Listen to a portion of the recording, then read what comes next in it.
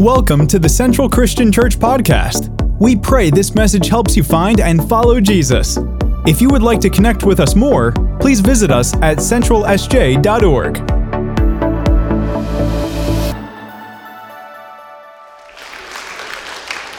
We got any football fans in the house? Anybody like football? Yeah.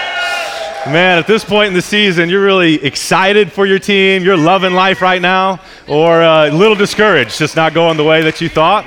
Or you're in this place and you could really care less about football in general, right? But it's football season, so you like the tailgate food, right? So here's where we are. Or some of you, like, you're super into football. Like, how many of you play fantasy football? You're fantasy football fans? All right, me and 3 people. Perfect. So let me talk to you guys, because you'll understand what I'm talking about. So our family does this fantasy football league, and so it's ages like 7 to 70.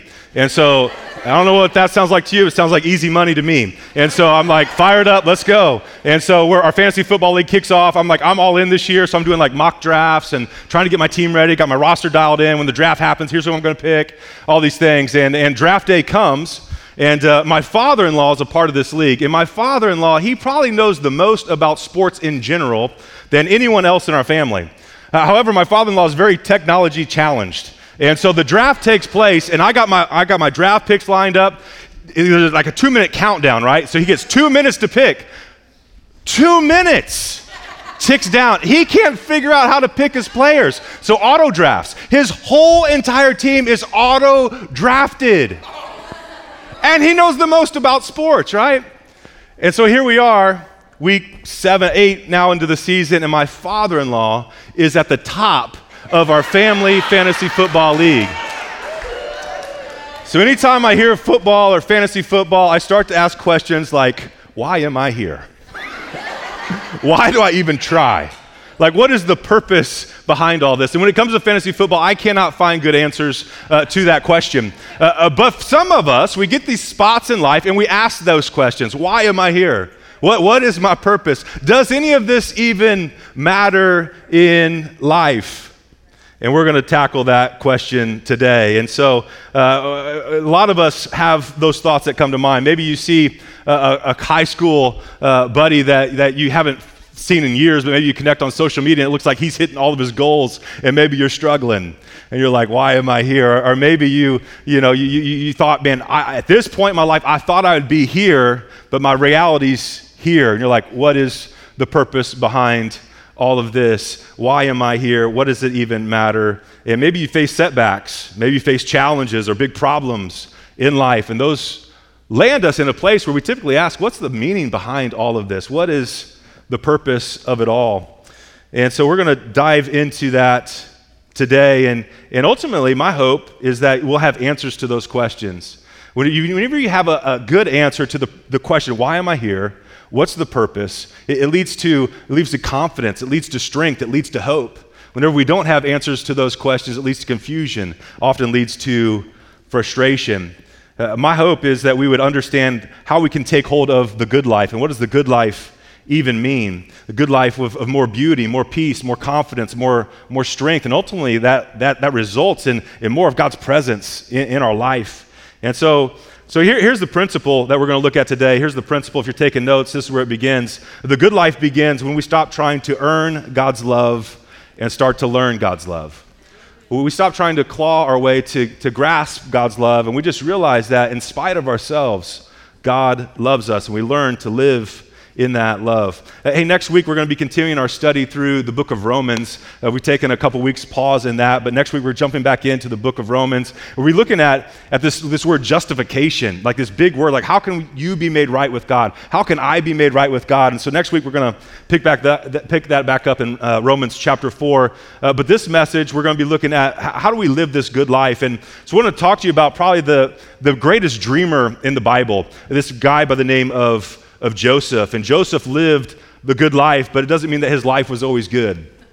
Joseph faced some of the most drastic challenges of anybody that we read in Scripture, but he clung to God in the midst of it. And the Bible says this interesting thing, like Joseph's going to land in prison. His family, he's like human trafficked. They sell him into slavery.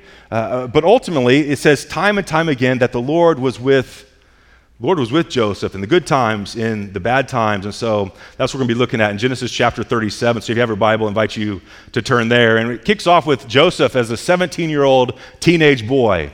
17-year-old teenage boy, and he's got some challenges. He's his dad's favorite, but his brothers hate him. And here's what it says, Genesis 37, beginning in verse 3. It says, Jacob loved Joseph more than any other children because Joseph had been born to him in his old age.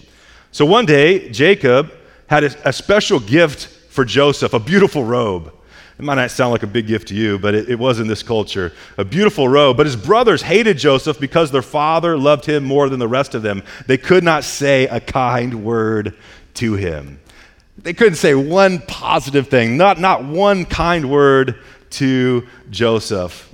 And so from the jump, there's trouble. There's trouble. Like Joseph is this golden child. I don't know if you have a sibling who maybe a brother or sister, like they can do no wrong, like in your parents' eyes. Or maybe you have a coworker who always gets the credit for the project, even though you do the majority of the work. Or maybe you have a classmate who's like the teacher's pet. And we tend to not favor those people too well in our life. They actually drive us crazy. So immediately we're tempted to side with the brothers, right?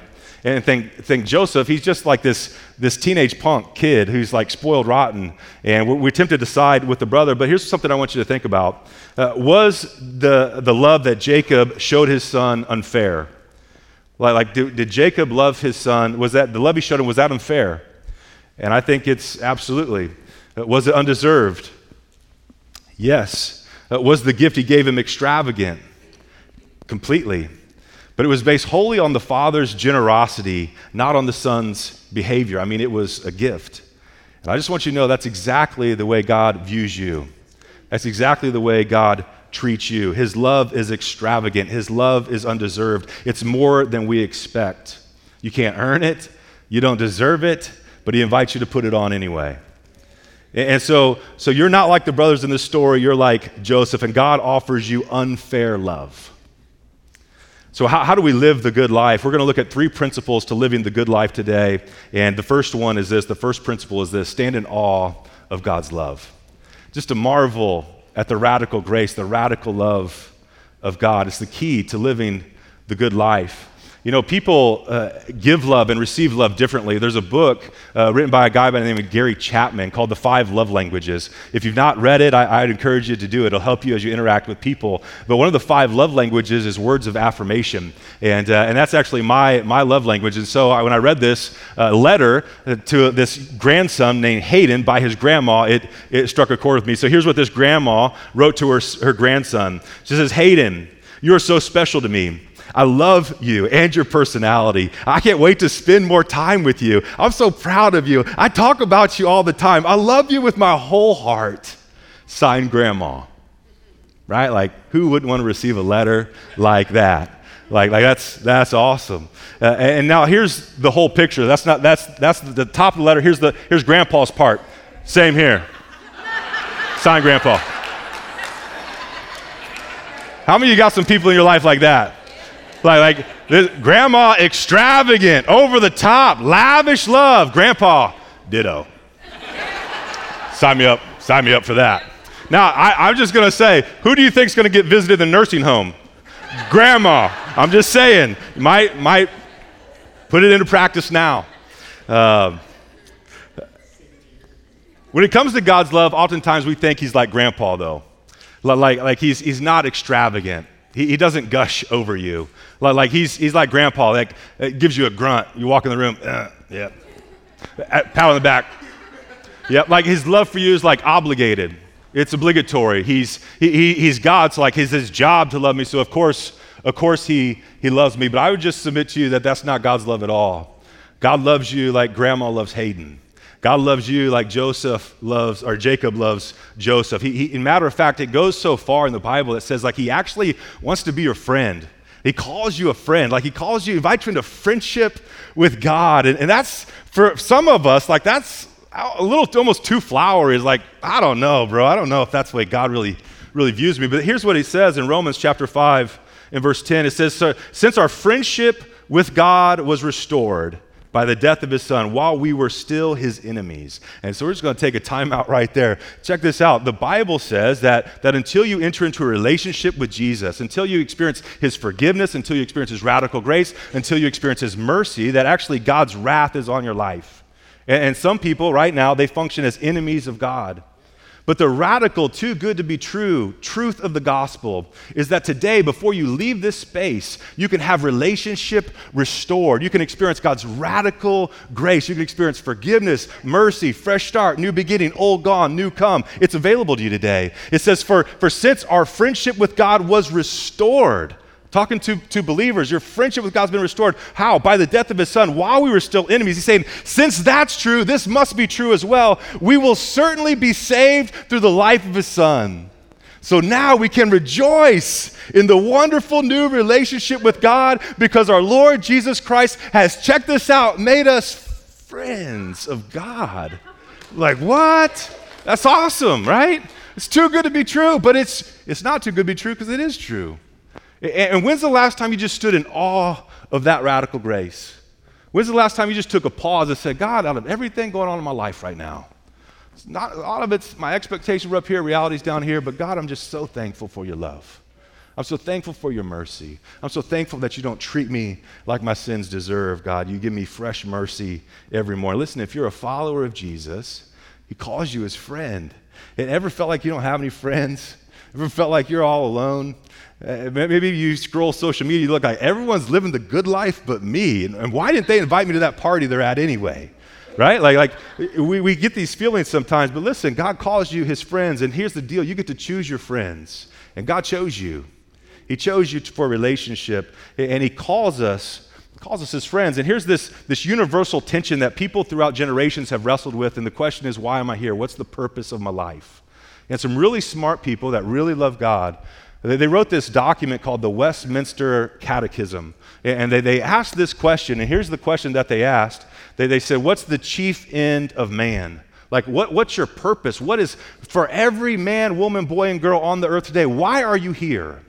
They asked the question, and here's the answer. Man's purpose, man's chief end is to glorify God and enjoy him forever. That's good.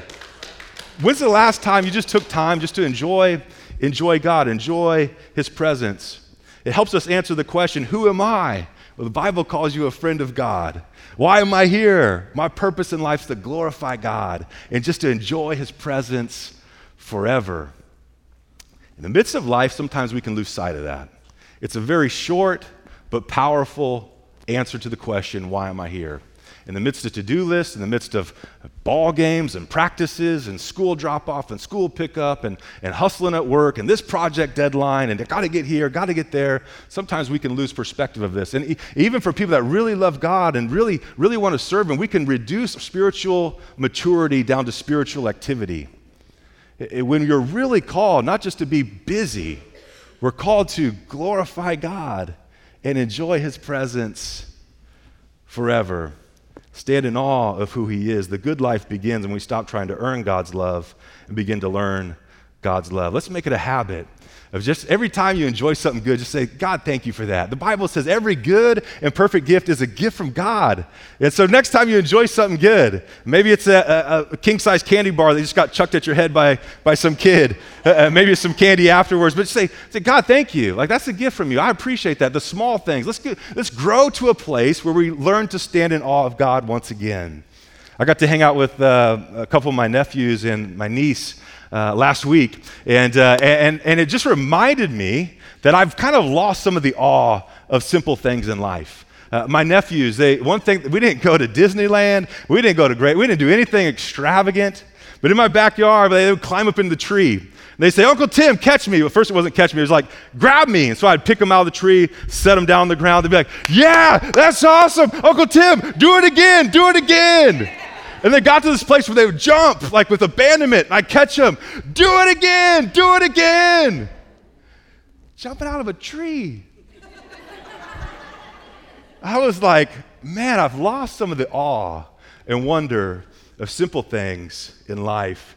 And I want to get back. I want to grow to this place where I see beauty where I used to see it, but maybe I've just grown cold to it. To be thankful for family, be thankful for friends, thankful for wherever God's positioned me and put me in life. G.K. Chesterton, he wrote a book called Orthodox, and he says this. He said, it's possible that God says every morning, do it again to the sun. Every evening, do it again to the moon. It may not be automatic necessity that makes all the daisies alike. It may be that God makes every daisy separately, but he's never got tired of making them. It may be that he has an eternal appetite for infancy. We have sinned and grown old. Our Father is younger than we. Let's grow back to this place of standing in awe of God, awe of simple things, awe of God of the big things, his radical love, his radical grace, but awe and wonder and appreciation for smiles on kids' faces, awe and appreciation for the beauty of his creation around us. Let's grow back to this place where we stand in awe of God's love in every situation. That's where the first principle of the good life begins. And then the second principle is to see your situation through the lens of faith. See your situation with faith.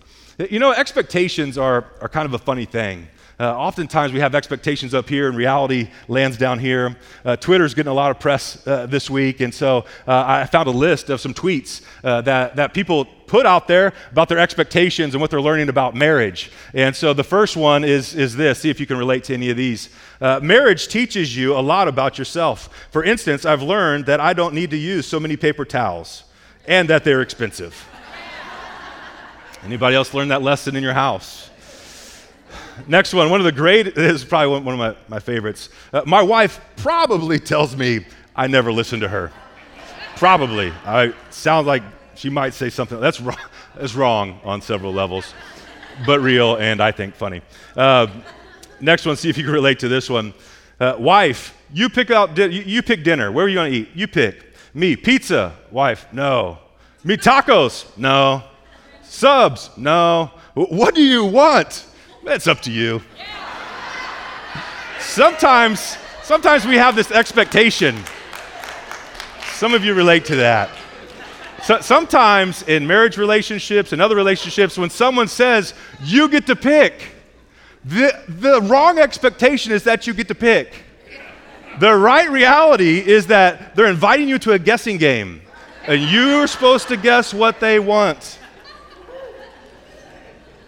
Expectations versus reality. Expectations don't always match reality. And one expectation that people have of God is that whenever you're right with God, when you're good with God, life is going to be good.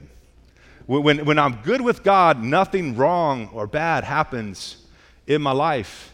Because after all, if God's for me, who could be against me? I mean, after all, he's all powerful. After all, he's all loving. I mean, you just read it, Timbo. He calls me his friend, right? And so if we're good, I'm good. We're tempted to see God's love through the lens of our life situation. So when life's good, I must be good with God, and God must be good.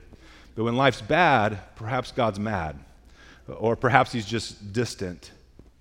Here's the invitation I hope you accept this week. Let's put on different lenses. Let's look at situations. Let's choose to see your situation from the angle of God's love rather than see God's love from the angle of your situation.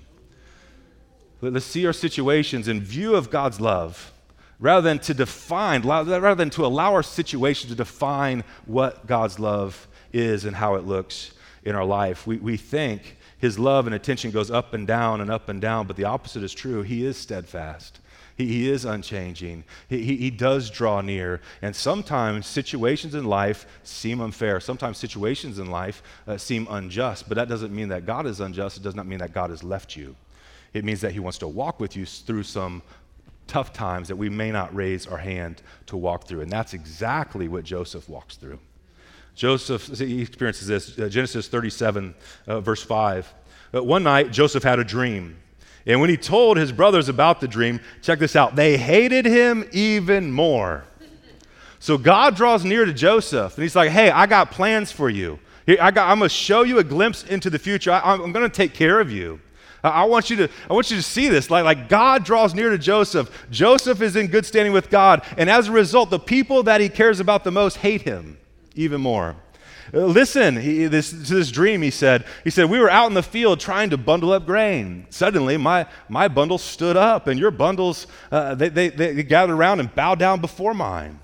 His brothers responded, so you think you're going to be king, do you? Do you actually think that you will reign over us? And they hated him all the more because of his dreams and the way that he talked to them. So Joseph has this dream, and in that culture, dreams were considered to be divine communication. That God communicated to people through dreams, so much so that they had this whole field of dream interpreters. They had dream libraries where they would document dreams throughout decades. And so whenever someone came and Graciela was like, hey, here's my dream, what does this mean? I would say, hey, here, so-and-so had the same dream on this date, and here's what happened. Perhaps the same will happen to you. It's this whole career path of interpreting dreams. And so Joseph has a dream, which in this culture was a big deal. And so check this out. Joseph is favored by his father, receives this amazing coat. Now Joseph appears to be favored by God, received this amazing dream that suggests an amazing future. And so how does Joseph's situation change in response to his father loving him? God draws near. Things get worse. His family hates him. His situation goes from bad to worse. Joseph just tells his family the dream, and they hate him. Certainly, Joseph's expectations did not match reality. In group night this week, we got together and had a great time of worship. Women split off, watched some teaching and talked, and guys did the same. And the guy that the fellows watched, Larry Osborne, great teacher, communicator, but he said this about faith. He said, faith isn't just an optimistic outview on life, but rather faith is courageous obedience in life. And I think that's important when we see our situation to see it through the lens of faith, which means, yes, God is for me. Yes, God is with me. But in the midst of challenging times, I'm just not going to have blind optimism. I'm going to take courageous steps of obedience to what God has asked me to do. And that's what Joseph does. And so some can maybe relate to this family dynamic that Joseph is experiencing. Oftentimes, the place that our dreams are first to get challenged is within our family dynamic. The place that should be very encouraging and uplifting sometimes can be the most challenging. But think for a moment how Joseph responds to the situation. He could say, hey, God, if you're for me, why did my family respond that way? God, if you really love me, how could this be happening to me? Or Joseph could say, hey, in the midst of all of this, I'm going to respond with faith and say, God, I know my situation doesn't look good, but I trust that you're with me. God, I know my feelings feel like they're frayed and falling apart, but God, I'm trusting that you're working in ways that I do not see. Listen, we can let faith diminish our doubts, or we can let our doubts diminish our faith. But we get to choose.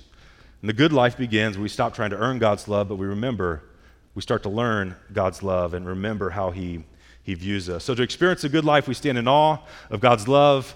Second, we see our situations through faith, and then finally, we share the wonder.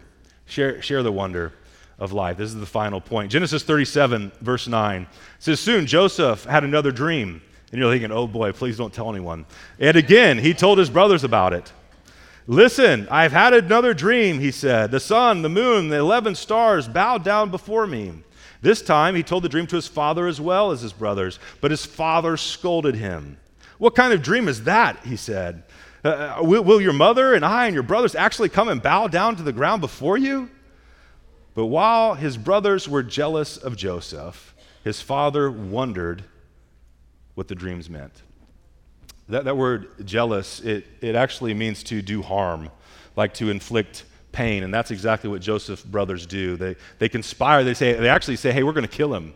And one of the brothers like, hey, wait a minute, we got to time out. He is Dad's favorite, and we do care about our dad, and our dad would be very sad if his favorite child was killed. So let's not kill him. Let's sell him into slavery. So they intend to do bodily harm to him, and that's what they do. They sell him into slavery. He goes to Egypt. And God is with him in the midst of prison, the midst of heartache, in the midst of all the things that he faces there. So they want to do harm towards him. And you might be wondering, why again? Like, why the repeat dream? Why did he share it again? I think because Joseph is so excited that God's communicating to him. In this culture, if you receive a dream, if you have like the same dream more than once, It's like God saying, this is gonna happen, you can bank on it, and there's urgency to it. And so Joseph's excited. He's like, I don't know what any of this means, but can you believe it? I'm having the repeat dream. And like, obviously his brothers are not super excited. And even his dad at first mention says, what are you doing? Like, do you think we're really gonna bow down to you? Like, who do you think you are? At first he's upset, but then his dad says this, his father wondered what the dreams meant. That word wondered means to hold it in your mind. And so here's Jacob. And if you don't know the history of Israel, it's Abraham, it's Isaac, and now Jacob. And he holds this in his mind. He thinks God gave Abraham, his great-grandpa, this tremendous promise that through you, through your line, through your little bitty family, and he didn't even have a family at the time, I'll make you a blessing, and you'll be a blessing to the entire world. And Jacob probably thinks at this time, I wonder if this is it. I wonder if he's going to choose my favorite child. I wonder if he's going to move in power in a way that no one thought possible. And I wonder if this is it. And here's the application for us. When you share the wonder of what God's doing in your life, it inspires, it creates wonder in others. The more wonder you share, the more wonder you experience. Some of you are here today, and maybe you're here because a family member or a friend invited you, and they invited you because they want you to experience the wonder and the awe of God's radical grace. They want you to experience the dynamic rescuing power that they've experienced, and the joy and the fulfillment and the purpose that maybe they experienced. They want you to experience that same awe, that same wonder, and that's why you're here. And so I just want to share briefly with you how all that takes place. If you're in this place, you say, hey, I don't know God, but I want to. Well, let me just share with you how that can all take place. So here's the bad news first. And it's important for us to understand the bad news so we appreciate the good news. Here's what it says in Romans chapter 3, verse 23. It says, for all of us have sinned, you included, me included, and we've fallen short of God's standards, of the glory of God. And so it's actually like sin is like an archery term, like you're shooting at a target and you miss the target. It's called sin. You missed the mark. And all of us have missed the mark. We've all done our own thing in some form or another. And so God has standards that we haven't kept them. Romans 3:10-12 says, as it's written, there's no one righteous, like no one, not even one. There's no one who understands, no one who seeks God. All have turned away and have become worthless, though no one does good, not even one. And so Paul's making this case like, hey, in and of ourselves, we are bankrupt spiritually, with no hope of having restored relationship with God. But then he says this in Romans 6:23, the wages of sin is death. Like the result, the consequence, the wage of sin is death. Physical death, yes, but spiritual death as well. And for some of you, that's why you figure out, like, I can't figure out life. I think fulfillment would be here. I do this, I'm not fulfilled. I try this, it doesn't work. It's like this illusion you're constantly chasing, and you can't grasp it. And it's death in your life, but there's good news. The wages of sin, the result of sin is death, but the gift of God, he has a gift for you, eternal life through Jesus Christ our Lord. Romans 10:13 says, everyone who calls in the name of the Lord will be saved. Listen, you can leave this place changed. You can have a real relationship with God, past erased, sins forgiven because of what Jesus did on the cross, but you got to call out. You got to talk to him. Here's the deal.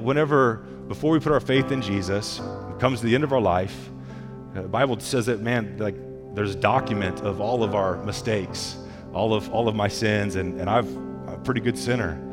And so my list is long. But on the cross, the Bible tells us that he takes our sin, our shame, and he laid it on Jesus on the cross. And on the cross, Jesus paid the penalty for your sin. And so that's how you can have a relationship with God. It's not hocus pocus. It's your sin has been paid for. That's why Jesus suffered so brutally, so that you could go free. And so now, on the cross, God treated Jesus like your sins deserve. So now he treats you like only Jesus deserves. So now you can be clothed in the righteousness of Christ. You can know God. You can go on this journey of growing in freedom, discover the spiritual gifts and purposes he's given you, and live a life that makes a difference in this world, changes the world.